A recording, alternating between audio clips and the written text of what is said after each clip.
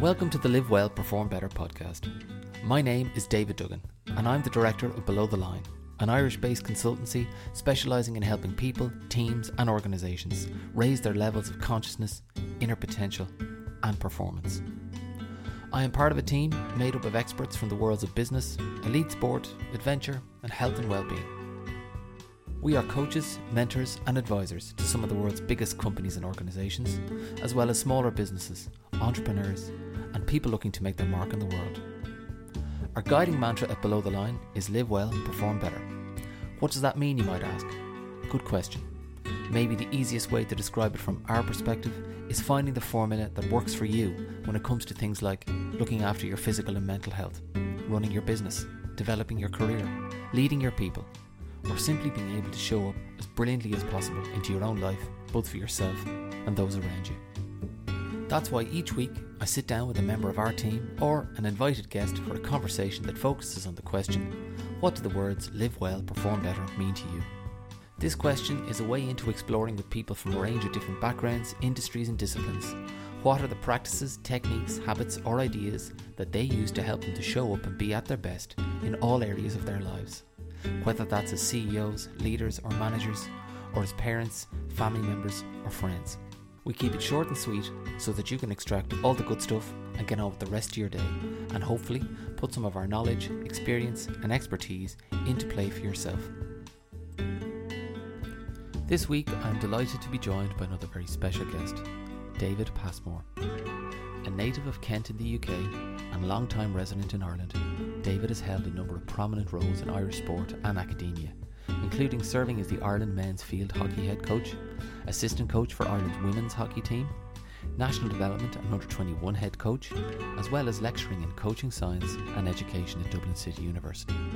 He very kindly took time out of his busy schedule to talk to me about all of this, as well as his latest challenge, serving as the head coach of the USA women's field hockey team, and the opportunity it has given him to pursue some long-held professional and personal goals.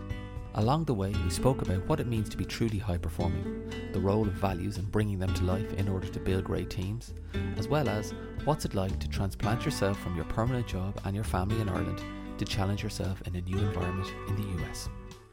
You can subscribe at www.belowtheline.ie, where you can stay up to date with our podcast, as well as our exclusive online events and sessions, including our Press Pause coaching community. Thanks for listening, and now, on with the show.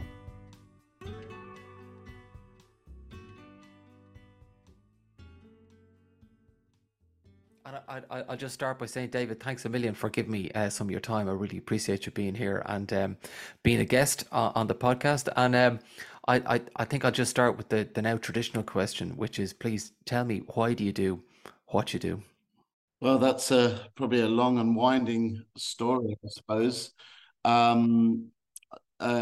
Since I finished college, I've probably been quite selfish in that I've sort of sought to maximize and do what I love doing in any given day. And that started when I left college traveling. I traveled for 2 years.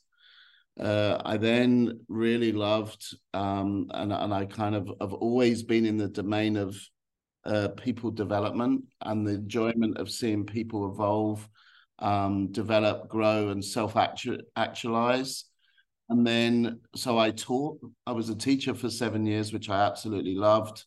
And then got lucky. I'd started coaching in my sport, hockey. And I'd got kind of lucky. I coached some good teams and some good players and was quite successful. And I got involved in international hockey at a junior level. And quite quickly then, while I was still teaching, I was offered a full-time job with English and British hockey, which I did for 7 years. But I don't think I was ever prepared for that job. You know, I was lucky again to coach many athletes who have gone on to win bronze and Olympic gold medals. I went to an Olympic Games, which sparked something in me, which is still an ambition. I went as an assistant coach. And the reason I really have come back to do what I do now, that I have unfinished business. I've never taken a team to a senior World Cup. I've been to a junior World Cup as a head coach, assistant coach a couple of times, but I've never been to an Olympics or a World Cup as a head coach. But this whole thing around self-actualization as individuals, I then had 5 kids, so the family takes priority. But I never really believed I truly understood what I was doing as a coach. So I did a master's in coaching through Loughborough while I was coaching the Irish team at that time. I coached the Irish men, and I was performance director. And then I loved learning about what I was doing. So then I did a doctorate, and then there became a time where I had no balance in my life. I wasn't able to give my kids enough time, and we had some challenges with them. So I worked in Dublin City University as a lecturer. Again, working with developing young people in their interest in sports science, which was a truly wonderful experience for 10 years. But I was still coaching, and I just had this bug to want to get back. And this opportunity came up to come and coach the USA women's national team. And I always said if I was going to go back, I was going to do it in an environment where I could be successful. By that, I mean, this team they will be centralized come May fully. We have 17 centralized here where I am in North Carolina now. That will go up to 24. So we have a sort of a 7-month lead into to try and qualify for an Olympic Games. And why do I love that? I love building cultures around high performance. I love trying to stretch where a person currently is. And I'd like to think I work enough with the individual about them maximizing the potential they have, and building a culture which is around initially around values, but the behaviors that are associated to those. And I think that was my biggest task when I came here that I really enjoyed doing, was to, set standards that the athletes weren't necessarily aware of. And seeing the group grow has been, immensely fulfilling already. And it's that phase that I like. Hopefully we'll be successful. That's just the icing on the cake. It's actually that whole growth and development process that will ultimately lead to the success of the group that I'm working with. And I believe I've been successful at club and junior international level in Ireland at developing a whole load of senior internationals that have gone on to play at Olympics. A good number of the World Cup, when the Irish women's team won the World Cup in 2018, had come through my development group. So that's what I really enjoy doing. And the same in my family. Watching my kids, I've got a doctor, a lawyer, a teacher, we'll have a vet, and an industrial designer in the group. They've all sort of hopefully gone on to do what they've wanted to do. And that growth process has been challenging, but immensely enjoyable. And really, this job opportunity came up at a time where I could actually, with the backing of the family, come away and do what I really want to do. But I certainly couldn't do it without their support and interest. They're all involved in hockey. The girls still play. The boys are involved as analysts or coaches. And my wife's is sport mad as well. So, that has to be said that, I can only do what I can do because of their support. You mentioned studying a master's and then doing a doctorate.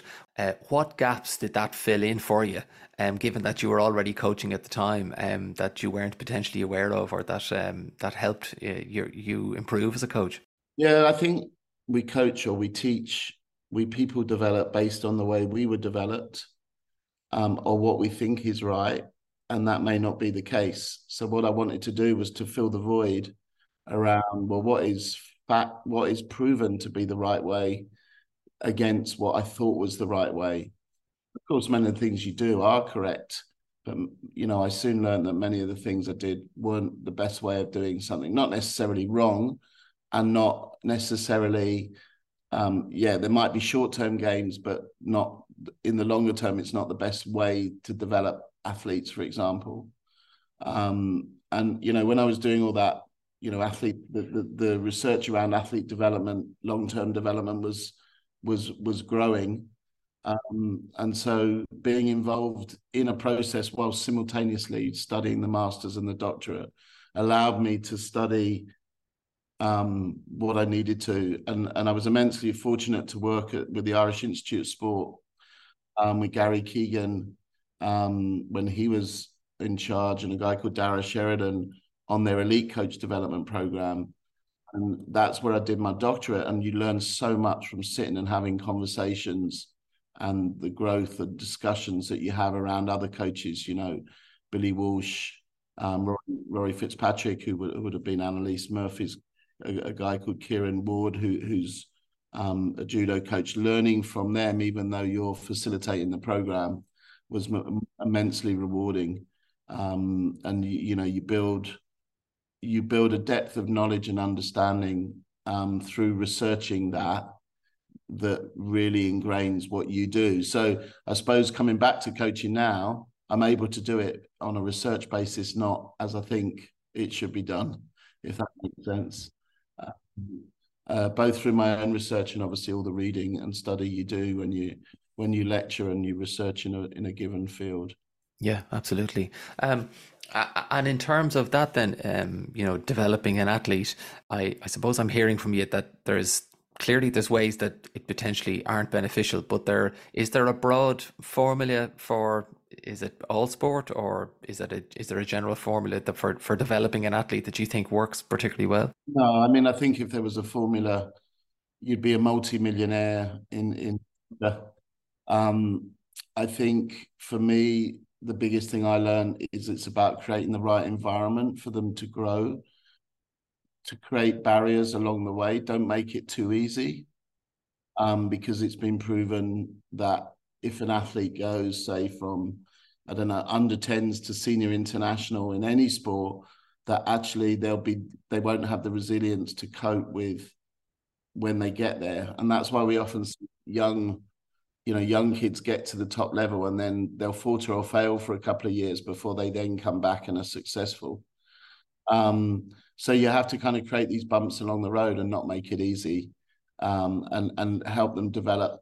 I think we've always focused on the technical, tactical, physical, but there's the mental side.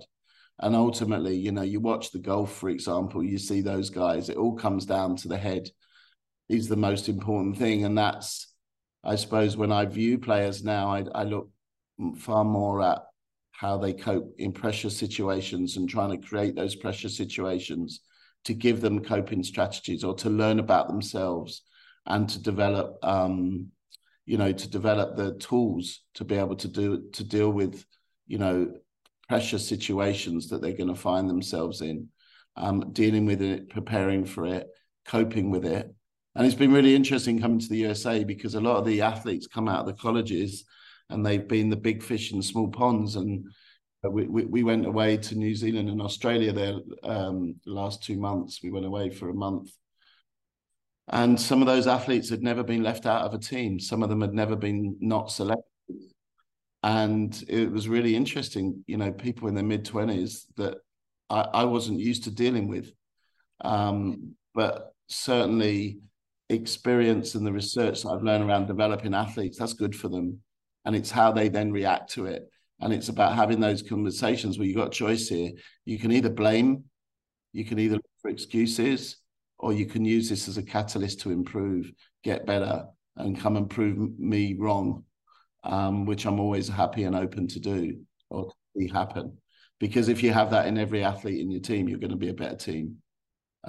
So yeah, I think that's probably the biggest learning. It should never be a straight line of going from junior to the highest level.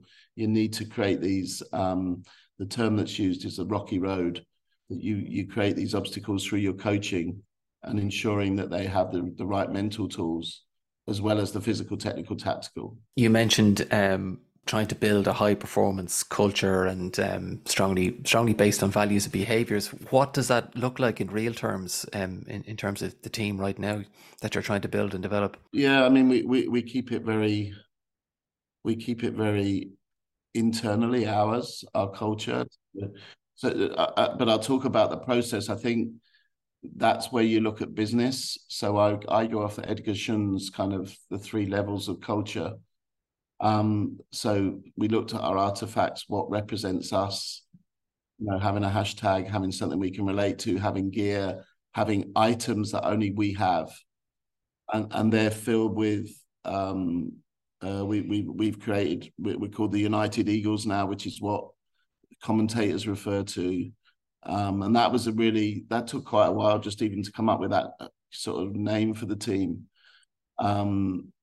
because Eagles represent something that's strong, and we talked about all that. And then United obviously comes from United States, but it's about what we do as one together. And then we developed the values from that. And then from the values, we really discussed in any environment, how are those values transparent? And what you try and create initially is a culture which is around, is known, is seen, and is written.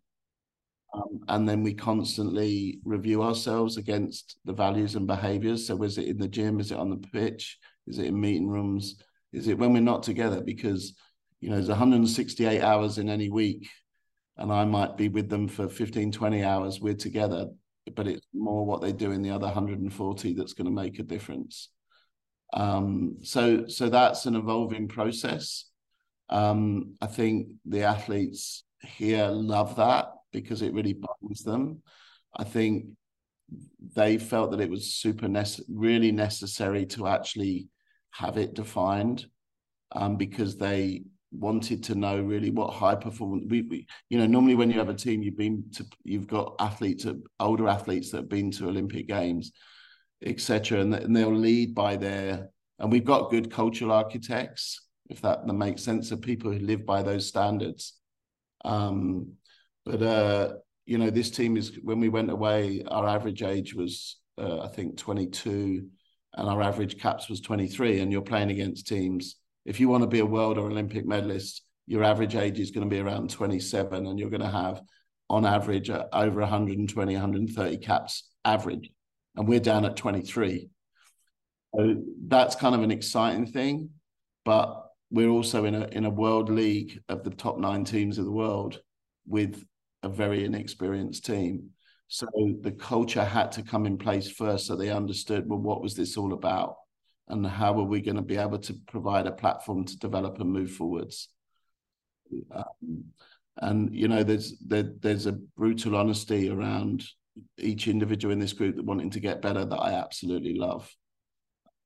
And if anyone who doesn't follow suit will struggle within the environment that they've created through the culture development. Fantastic, fascinating. As I understand it, Shun's model also, I think is there a third element which is kind of beliefs and assumptions, that kind of underpin that stuff. And I'm just wondering, maybe I'm wrong on that, but for me, that's often the area that a lot of businesses in particular don't go into. They look at artifacts and they look at values, but the assumptions and beliefs that underpin an awful lot of that stuff tends to get left untouched. I imagine you've probably gone in there with your group over the last couple of months. And yeah, you're dead right. Why have we chosen? What does one of ours? You often have these buzzwords like commitment. Well, what does commitment actually mean to each individual in the team and in each individual? And then you have to kind of really build the commitment in the gym. Oh, you can give it a buzzword as well, but what does that feel like? And that's where you need discussions. And, we're fortunate to have a great psychologist who really tease those things out in their groups. And look, it's a process. We've not gone from 0 to 10 overnight. It's a process that's developing and evolving. But it's through honest reflection where you kind of, we did a task recently, because the third level of shun is that you do it without even thinking. So our culture is where it should be, when without seeing what's written down, without our values, someone like yourself could come in and see just through the behaviors of the group that it's a true culture. Because it doesn't need to be written down, because they are just living and breathing the values, behaviors which exist. Yeah. And it seems to me as well, there's, as I understand it, there's maybe 3 and the three of many, I'm sure, factors that characterize a really high performing culture or a team, which is the ability to acknowledge what's going well and you know, pat yourself on the back for a job well done, but equally it's to call out the stuff that's not been, the standards that aren't being upheld, and that can be at a team level, but it's also probably at an individual level, and then the ability to change. So it sounds to me like you're trying to cultivate those factors as well, and that the team is kind of leaning into that or growing into that. Yeah, I think they're super reflective about themselves, but they're not. What we've got to now do is build the ability to, you use the word call each other out. I probably wouldn't, because that kind of has a negative connotation, but I would think about driving the standards in others so that, you know, we move forward collectively. And what I've absolutely loved, we've got a group of an athletic group. You know, when we go out and we obviously do 4 or 5 running sessions within our hockey sessions each week, or we run some really hard training exercises. They never complain, and they love hard work, and that's been just wonderful to feel and to experience as well as to observe. So Wonderful. In terms of the scale or the environment you're operating in, I imagine it can only be much bigger, obviously, than the likes of Ireland. But what are the key challenges associated with the new environment you find yourself in? I think we still have the legacies of COVID. I think, you know, any environment you're in, you know, people being isolated for so long, it's created fears in people. And in essence, you know, compared to other countries, these athletes didn't travel and play because they couldn't.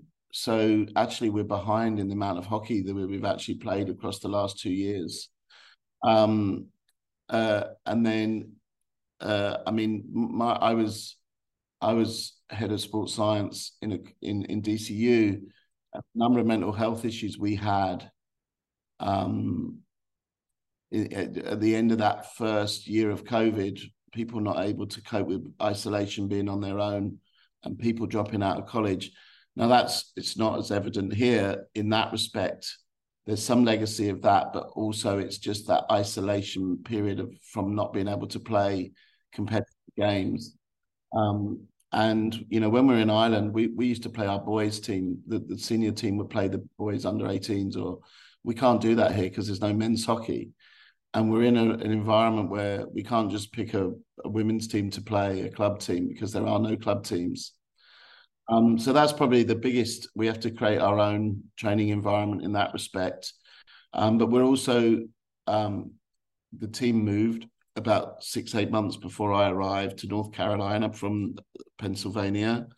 So we don't have our own, we train in 2 different universities. We're really lucky to be able to use a college turf in the south of Charlotte, and then they have to drive for the gym, which is a half-an-hour drive. It's stuff like that, but you know, I'm not going to complain because I have access. That, you know, it's not a full-time. Although we're centralized, the athletes aren't funded to the extent where they can train full-time. So most of them have part-time jobs. And it's just managing and ensuring that we can push them as hard as we can, but we allow them the recovery time and ensure that they have an element of balance to be able to manage. So we don't train at weekends. I'd rather train 6 days a week, but it's just not feasible. You know, some of them are married as well, and you know, but the job's the biggest side. So working within 2 different environments and building a schedule that I feel is going to move them forward. We were training less than most other national teams, or we probably still are. So it's looking for solutions around that and allowing them to still be able to, you know, have time to do their jobs and have an element of time to recover mentally, physically, but also time to, you know, some family time, some time. So we you know, we'd just come off the back of a regeneration week. So they've had this week off, and we said, we'll let them go home for Easter, which was a regeneration period. but have this week where they can actually train from home, give them the trust. So it's been a really hard physical week. I think that 4 gym sessions, 4 running sessions. Whereas normally we do that together, but to ensure they had kind of mental break from before we go into a hard sort of 7 weeks, and then we're over in Ireland actually playing, and then on to London and Belgium in June and July. So, when we travel, we tend to travel for a month, which is quite tough. In terms of the title of this podcast, as you know, is Live Well, Perform Better. But I'm just wondering, from your perspective, what does that strapline mean to you? Again, based on your experience or based on your current role. I'd love your perspective on that. When I submitted my thesis, I put a quote in it: "You can only be better than all you can do in life is be better than the better person than the day before." I suppose that's what I try and live and bring to the athletes. It's all about self-reflection and setting yourself goals, so you're pushing yourself, and being comfortable being uncomfortable in that zone of stretch, I suppose. Because what we ask elite athletes to do in particular is, it's not pleasant. It's not normal. So I suppose I'd like to think I've always challenged myself, often without kind of living well, because I've taken on too much in the past. So I never would have just had a job. I had a job and I coached the under-23s, and I was assistant coach to the Ireland team, and I coached a club, and I had a family.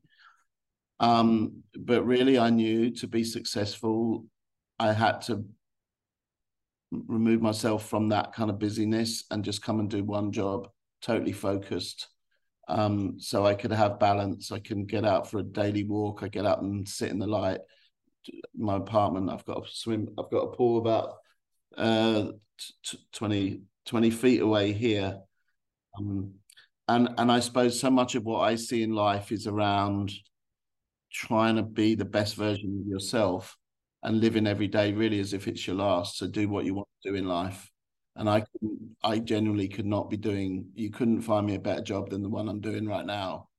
So I'm privileged and lucky, but I've also taken massive risks. I gave a permanent job at DCU for for a contract which is you're never secure in high performance sport.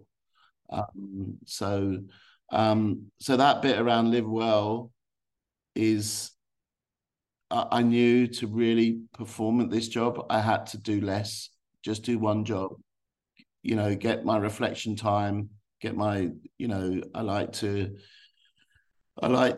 use my head. We're lucky we get the headspace. So my meditation, listen to daily, and I sleep better, sleep more, so that I can deliver better as an individual. And I think hopefully now, it was a busy period when we first arrived. There was a lot that needed sorted out in terms of the program. Hopefully now that will be reflected in my performance as a coach, that I can coach better because I'm not doing all these other things, and that I'm focusing more on the key things of what improves performance, which is, the training environment, the feedback, the video, etc. So. You touched on some of this stuff already. You mentioned headspace and meditation and a bit of movement, but is there anything else that you do, whether it's daily, weekly, monthly, just to help you stay on top of your own game, as it were? Yeah, I read a lot. I read in 2 forms. So when I was working in Dublin, I lived in Limerick. I would often I would often spend a lot of time in the car. So reading didn't necessarily mean a physical book, but I've read most probably business books, all the common ones. And out of every book, I have a little black book where I just pull out those key comments. And I love going back through that book and going, oh yeah, I used to be like that. I did stop doing that, bring that back in. So I suppose that's probably my biggest thing is the reading, reflecting on the reading. And I think time in a car is my favorite place to reflect.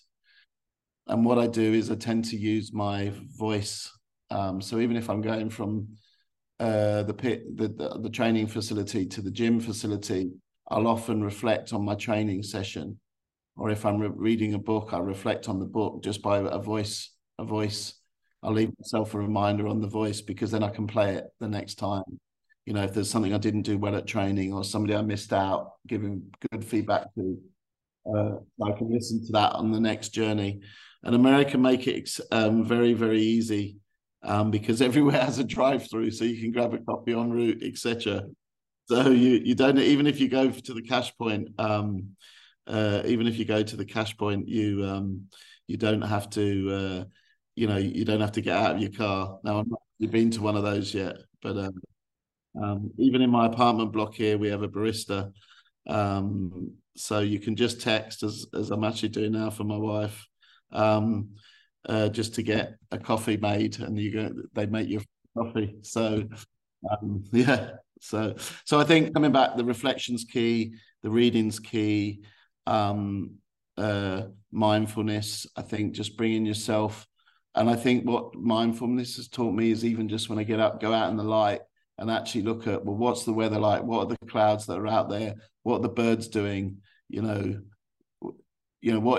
I love the fact I have a pool right outside here. What's the water like? Because, is it windy? Is it, because I think when you get into the rat race of high performance sport and performance, you miss these things, and you need to be in touch with nature, I believe, as much as possible. So I go fishing a bit.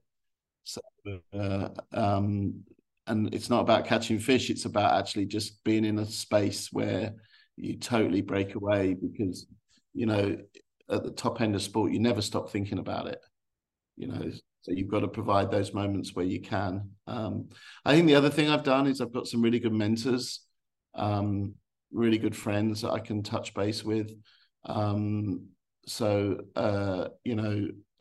Both in hockey and outside of hockey, people just give you basic management advice around people. My wife being one of those. She's a principal of a big primary school in Limerick, and her ability to manage people I've learned so much from. And she'll be openly tough and honest with me when I need it as well. So I suppose they're probably the key things that I do, as well as my daily walks. We're great down by the turf here. There's a running track around it, so I often get to training early.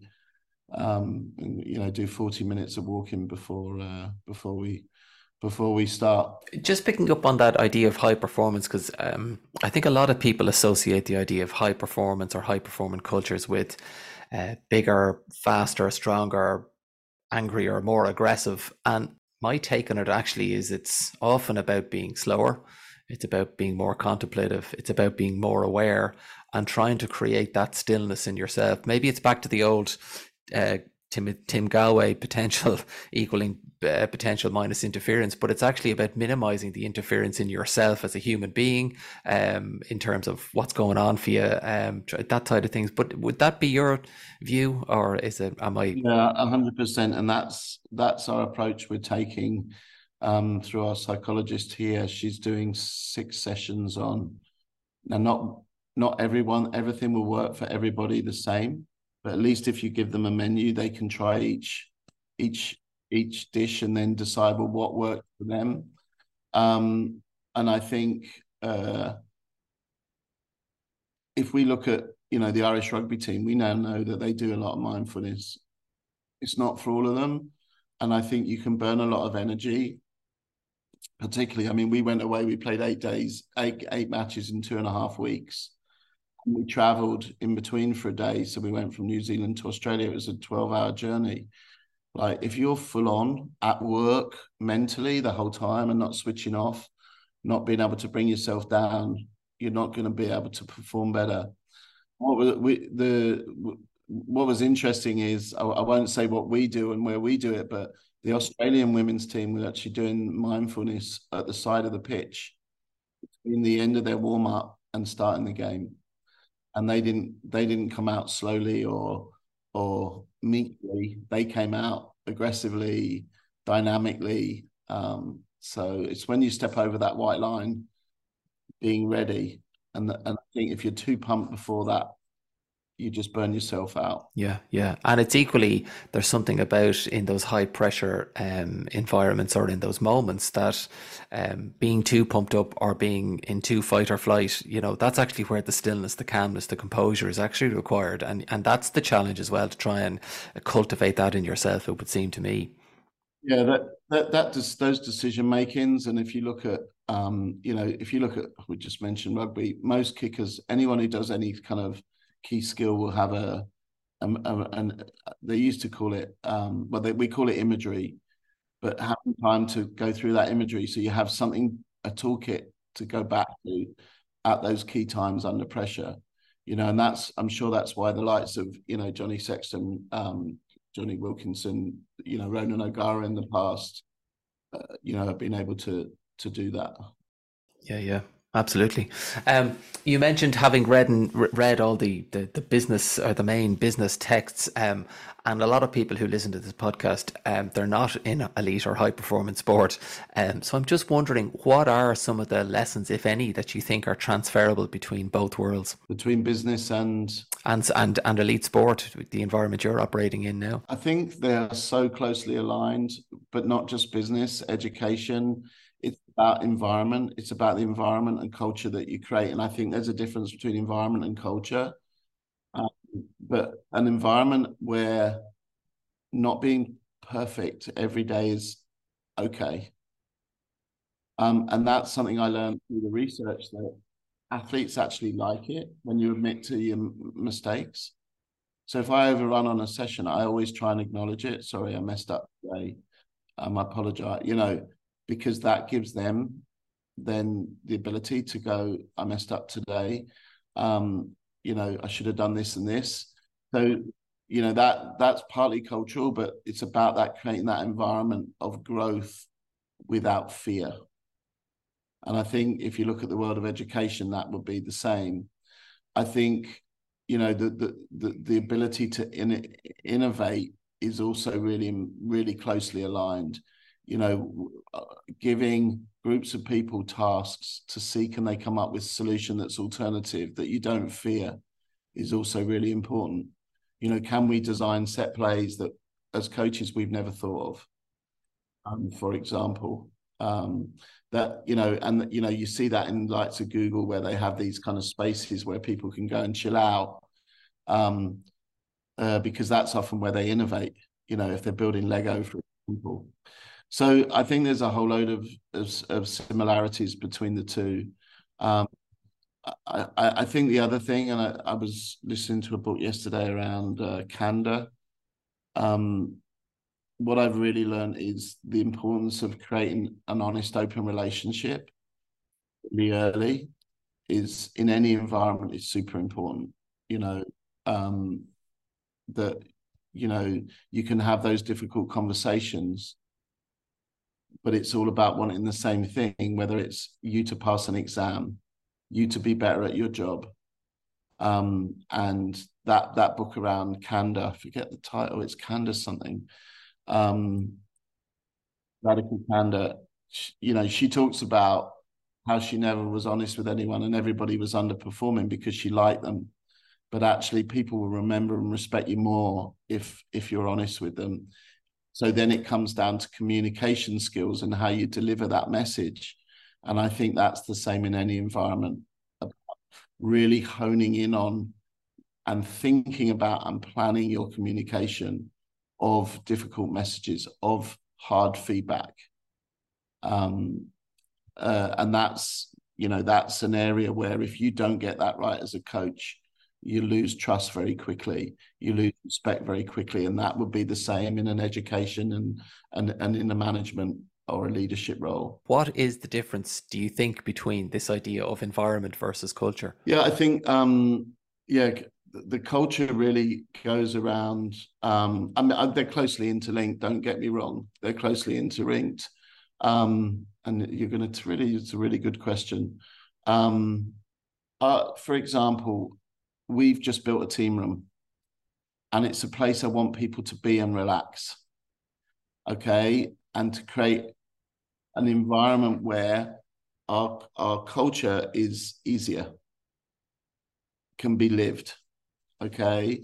And the environment is a lot more of the physical stuff that accommodates the culture that you want to drive and live. And it's not just the physical, it's creating the interpersonal environment as well. Because I think if you don't have one without the other, it makes it much harder.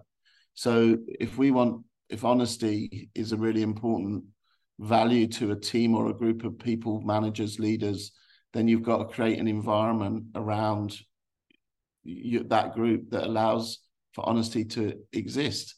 Where does that happen best? When you're chilling over a coffee or something, space to have coffee, you don't have the tools to have the coffee, then you don't get that. And whenever we go away, we have a squad room, and that's where the best hockey conversations happen.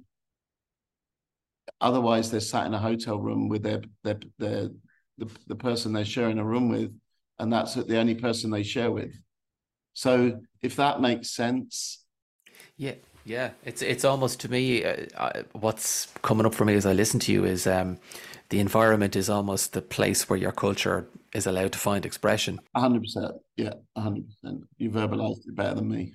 What's the one piece of advice you would give to anyone looking to live well and perform better, based again from your own experience and your own perspective? The thing that I see that holds people back is probably the best piece of advice I can give anyone, is to be open-minded, to listen to others, to think and reflect honestly. And when I say that, sometimes I think we have to think, well, reflection is all about, well, what did we do wrong? And I always say to our athletes, if we make a development plan, it's about making your strengths stronger, and that actually applauding yourself and saying, yeah, that was good, as long as it's appropriate, is as important as finding the other things. Be open-minded to challenge yourself and come out of your comfort zone. I think, people, there's an element of luck in whatever happens in your life.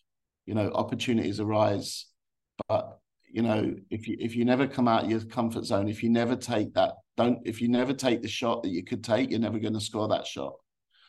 So that probably sits in that open mindedness, and not be frightened, be open minded to do things differently, even if they work well previously. So yeah, I think that's probably just, being super open minded and not, I see so many coaches who just coach the way they've always coached. They do the sessions the way they've always done. It's a different set of players that, really think it through, and create an environment where people can provide you with honest feedback and make sure you value that, whether you take it on board or not. Wonderful, wonderful. And then lastly, obviously you've articulated, you've got your ambition to take a team to a World Cup. You've got the Olympics in 2024. But what's next on the horizon for you, or what are the key things coming up? Yeah, so we come on the European leg of the World League. We played 8 games. We've more points now than we've had over the last 2 series of that. But there's relegation, and we've come last in the last 3. So this is the fourth year of that league. So we come to Europe. We're going to have 3 warm-up games with Ireland, and then we play in London, where we play Holland, the world champions, and Great Britain. And then we go to Belgium, and we play Belgium and Germany. And we've got to win matches there, which hasn't happened for some time. But we beat Australia when we were away, so I have no doubt that we can get results.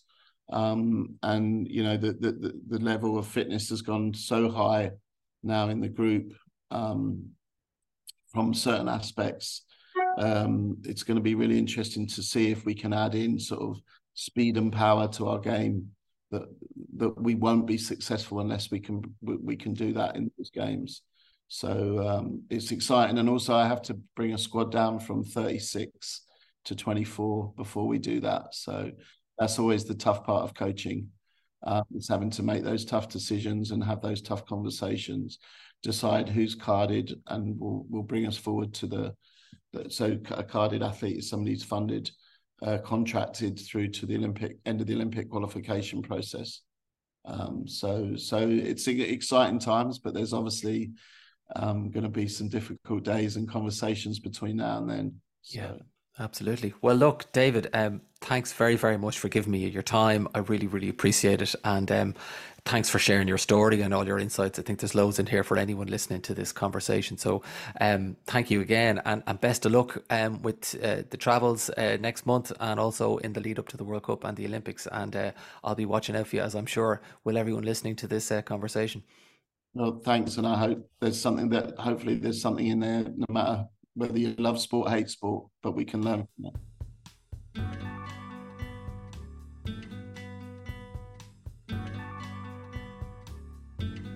Thank you so much for listening to this week's conversation. We hope you enjoyed it.